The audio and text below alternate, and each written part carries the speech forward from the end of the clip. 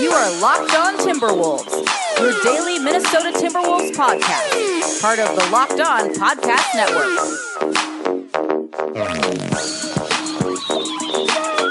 Hey, Colt Molesky back again. You know what time it is. It's time for some Locked On Timberwolves. And I want to talk about the draft. I want to talk about prospects. We had a full weekend of college basketball. I don't know about you, but got off early Friday morning. If you don't know, I recently accepted a position as the morning producer at KSFY in sunny and beautiful Sioux Falls, South Dakota. And so I get there at about 10:30 p.m. the night before, and I'm putting together the script, putting everything together, making sure the graphics are in order, making sure everybody's videos are in the right spots, writing the script, communicating with anchors, with reporters, and then around a couple hours before the morning, about an hour before the morning show, getting everything in the final places, booth in the show. And so right around, after 5 to 7 is when the KSFY morning show goes down. So right around 7:30 after the post-show meeting, 7:40, I'm rolling into bed. And so Friday at 8 o'clock, I lost my train of thought there a little bit. I got distracted by thinking about Zion and how great he was. But at about 7:40, rolled into bed Friday, and from Friday until Sunday night when I went back to work, I was consuming nothing but college basketball. And of course I watched some Thursday as well, but I basically did not move from my couch all weekend watching college basketball mixed in. I had some sprinklings of the NBA. Obviously the Timberwolves played the Grizzlies, watched that game, watched some NBA, but basically just 48 hours of basketball. It was wonderful. I will never complain about that. It was amazing. I enjoyed every second of it. And so coming out of that, I really wanted to talk about a couple of these prospects. And so I'm going to mention a few prospects. I'm going to mention a few guys who are in the tournament. There's a couple guys that are not in the tournament, at least one that I want to talk about that's not in the tournament. But most of these guys are in the tournament. And I would love to hear after this show, tweet out at me what your thoughts were on some of these guys who are in the tournament, who you're watching. Tell me who you like for the Timberwolves. So we're going to get to all of those guys. But first, let's check out the Timberwolves draft position right now. So according to Tankathon is what I'm using. And the Timberwolves are sitting right there at 11, 33-40. Had to win that game. But 33-40, they are in the 11th spot. The teams kind of around them, jostling around them. You have the Lakers at 32-41. They're at 10. And at 31-44, the New Orleans Pelicans are 9th. And then right after the Timberwolves at 12th, Charlotte 34-39. So the next couple of games could be really, really big for the Timberwolves. The next couple of weeks, if you close out this season and maybe they lose 7 of these games, it's possible that they could jump all the way up into that 7-8 spot. Right now, the Memphis Grizzlies and technically the Dallas Mavericks are tied for that 6th spot at 29-44. Obviously, the Dallas pick goes right to Atlanta because of the trade last year for Luka Doncic. But you have the Dallas Mavericks and the Memphis Grizzlies tied at that 6th spot. But the swing is literally there. That's 4 wins difference between the Timberwolves and those two teams right now. And you're moving up from the 11th to the 6th spot. So it just goes to show that if they lose the bulk of their games here, closing out the season, they could significantly boost their draft stock.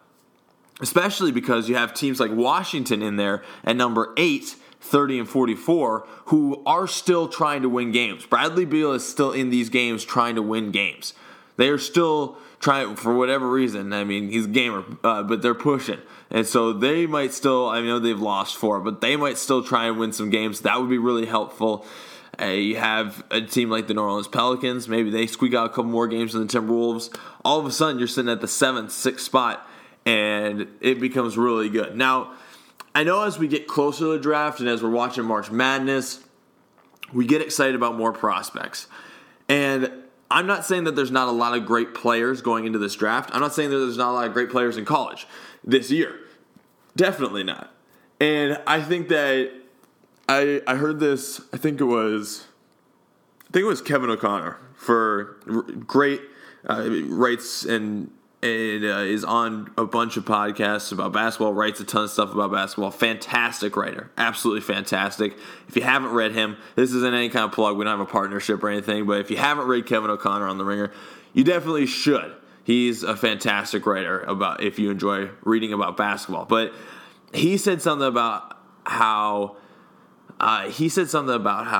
when the draft is really deep, and I'm paraphrasing here, but when the draft is not really deep, then you're going to end up with a lot of role guys. And so a bunch of these guys are going to get appreciated, maybe a little past their value, but that's just because we're looking at a draft where there's a bunch of role players. And I think there's some truth to that. I really think that the true difference makers, and when we say difference makers, it doesn't mean a guy, obviously, who comes off the bench for a really solid 11 minutes. When we mean difference makers, we mean guys who are going to swing moments and quarters and games at some point in their career.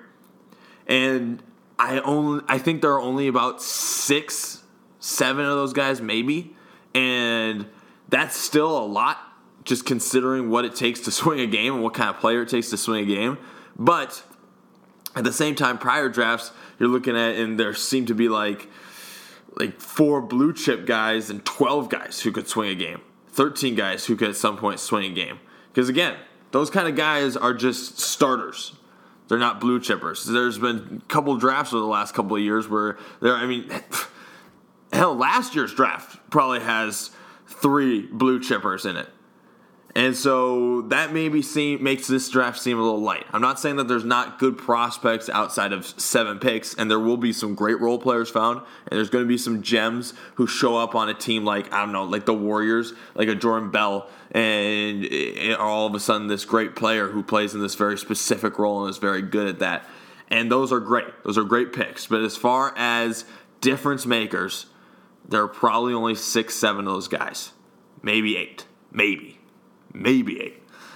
And so if you're the Timberwolves and this year's really gone to hell after going to the playoffs, you really want to get into that, at least try and get into the top 10.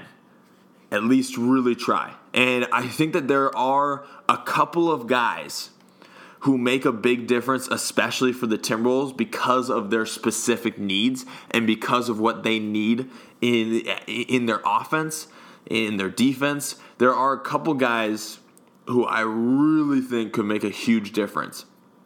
But you have to get up into that top 10 at least. You really do. You really do. Because when you start sitting outside there, and you're probably gonna draft a pretty solid dude, but there's some guys who are gonna make a real difference in a meaningful way. And I want to get into that, but first let's take a break for some sponsors. Colton Molesky here. We are talking about draft prospects, just covered where the Timberwolves are. And now let's look at some of the players that I was just talking about. Now, there's going to be a couple different kinds of players in every single draft, but the Timberwolves should be specifically looking at the guys who can shoot, the guys who can score, the guys who are going to take over games. Now, if you're looking at this draft, guys like Ja Morant from Murray State, the Racers, or R.J. Barrett out of Duke, they're going to be gone by the time the Timberwolves are picking. Those guys aren't going to make it outside the top 4. They just aren't. And I don't care what. I've looked at a couple different mock drafts from a couple of different sites trying to really, because you can have your own list, right? You can have, all right, I think these guys are 7, 8, 9, 10. This is where everybody's falling in. But you're not really, having your own list is all well and good, but you can really pick up stuff. You want to be sifting through all the data, right? Or maybe not all the data, but a great wealth of data to make sure that when you're when you're looking at this thing, you're getting the best educated guess because I'm not in their war room. I'm not talking with all the GMs. So this is based off of what teams typically like to draft. This is based off of what their needs are. This is based off of if you even think that they're interested in the pick or if they're going to try to use that pick to leverage a trade of some sort. So there's a lot of factors that go into this. And so when I'm looking at all these mock drafts,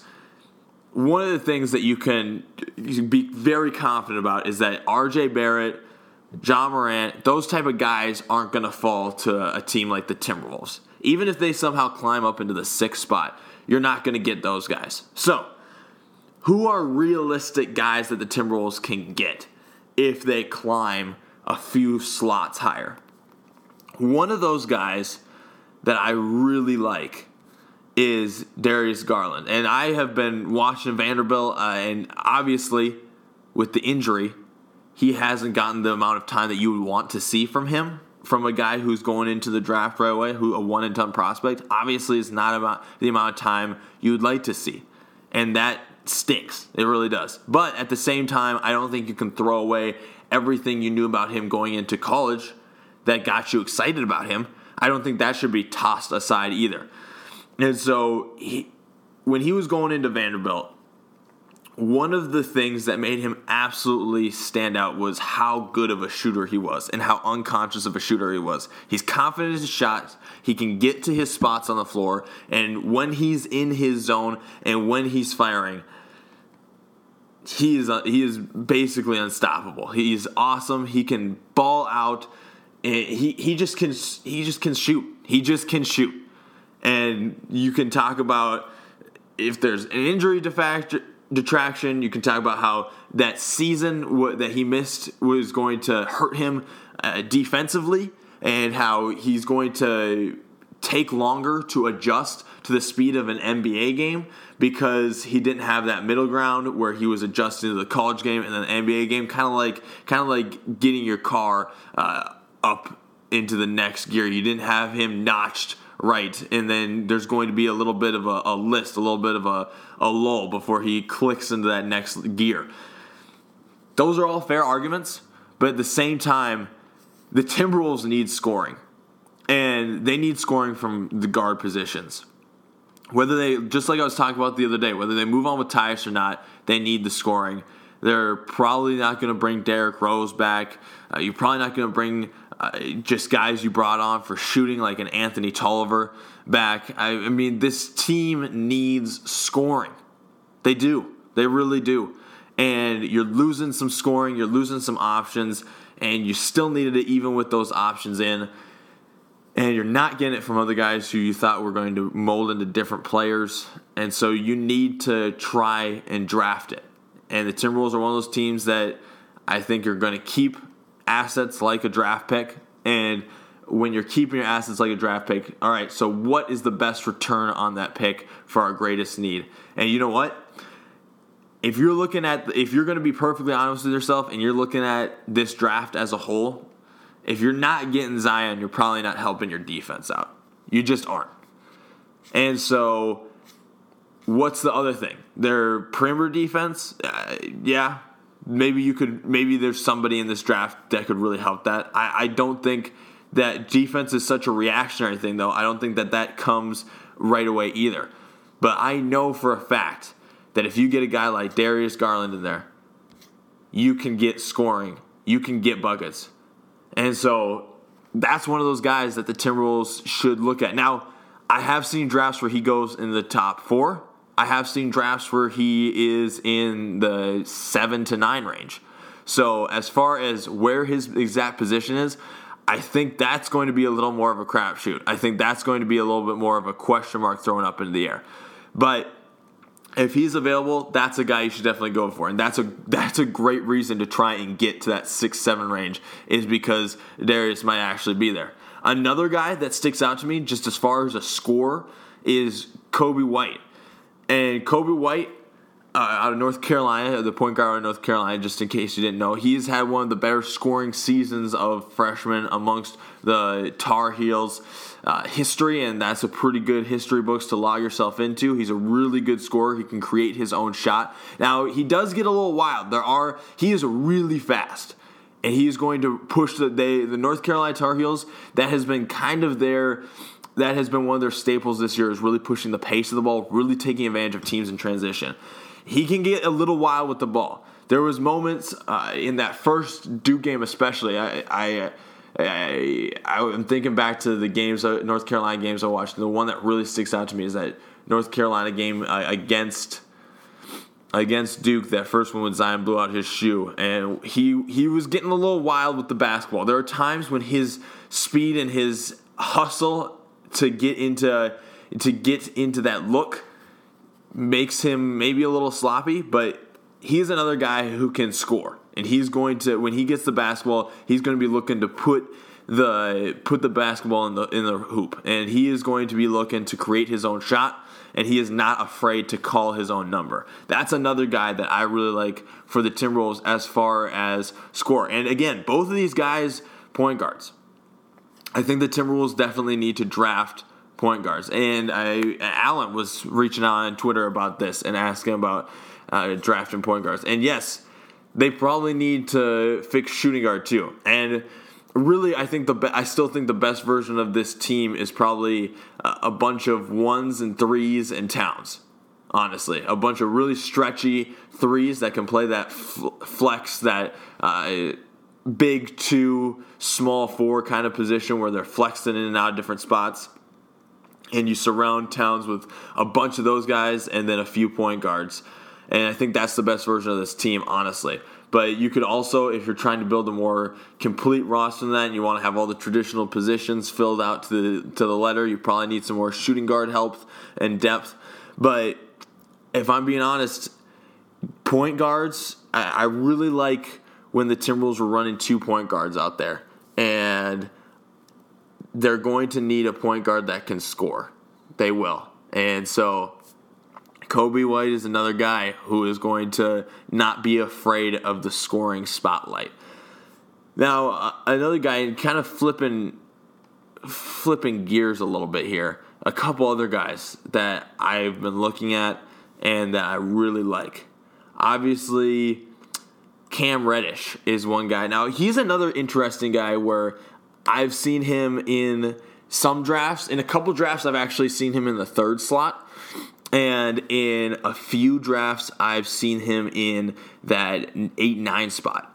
And so he's another guy where he could fall in quite a few different spots and is a little harder to nail down if you're actually going to be able to grab him. And the way I look at it for these things anyways is that when you're seeing a pretty big spread on these things, the truth is probably a little somewhere in the middle. And so I think that 5-6 range is probably where he's going to end up going.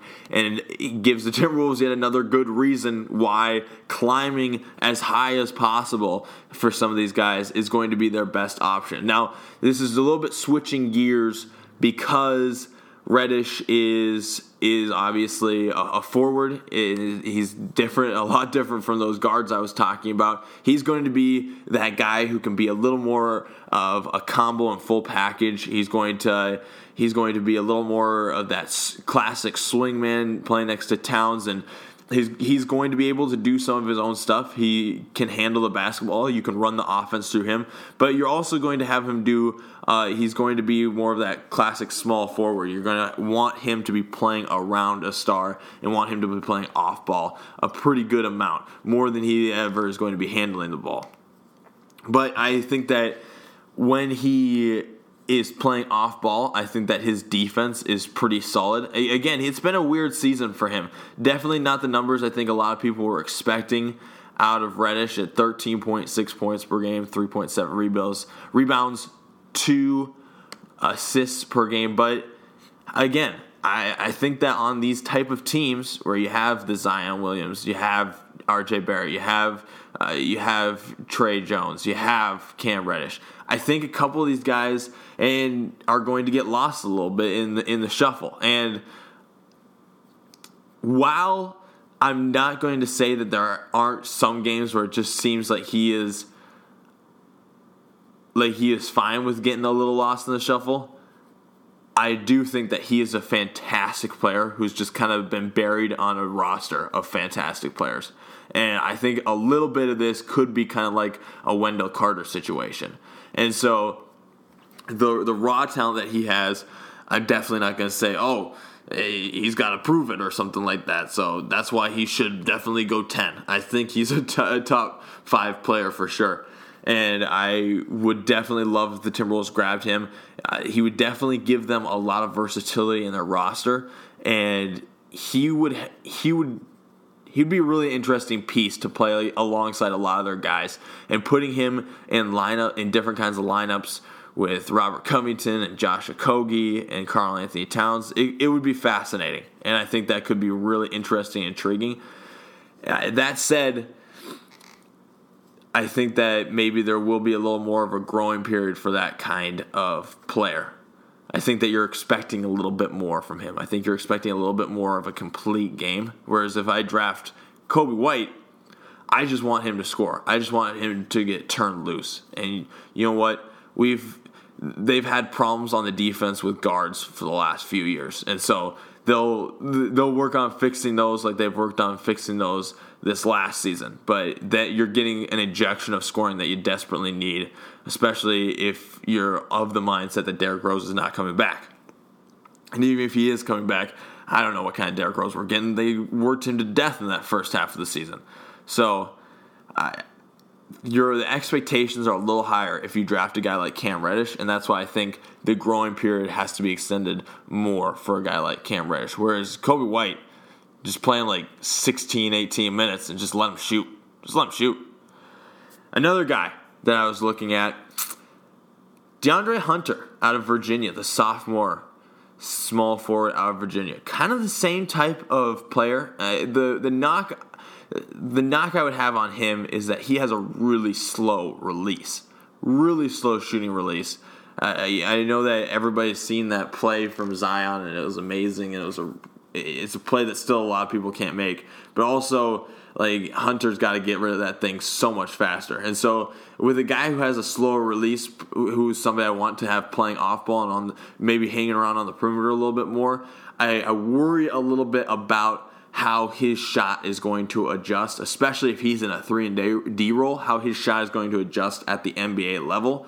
Just because he does have a slow release, players are going to play up on him really fast. And so that might mess with him a lot. And I think the offense is going to be slow for him to start out. I think that it's going to be a steady but grinding progression for him on the offensive side before you see real production there. That said, the Virginia system, the way they play defense and the defensive integrity that they preach, I think that would be great to have that kind of player come and play alongside Robert Covington, Josh Okogie. That's a really encouraging young defensive core. After all of the trouble defensively that the Timberwolves have had over the last 5 years, I think that kind of core signals a little bit more of a change than maybe even bringing in Jimmy Butler. Because Jimmy Butler is a really great defensive player, but he's a one defensive player. Now, if you have these 3 young guys, and these are the guys you're kind of building this new center of a team with around Towns,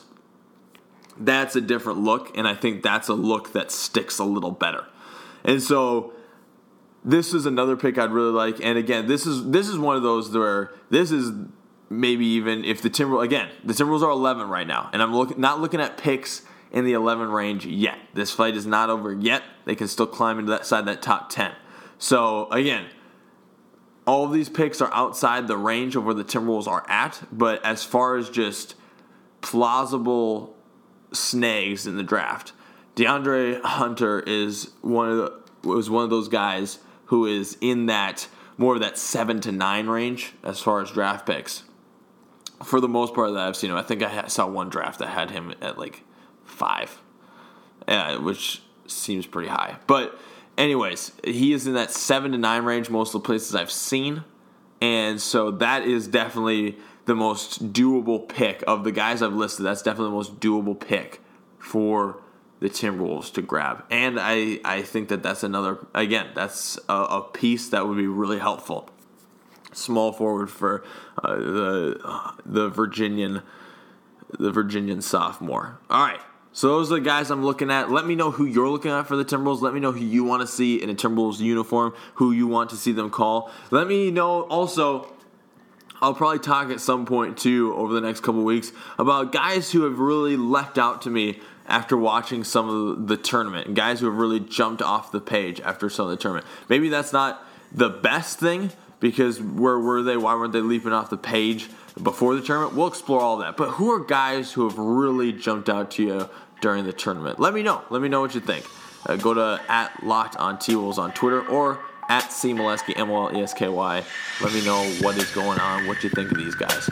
All right, thank you so much for tuning in, listening to another Locked On Wolves podcast, part of the Locked On Podcast Network. You are Locked On Timberwolves, your daily Minnesota Timberwolves podcast, part of the Locked On Podcast Network.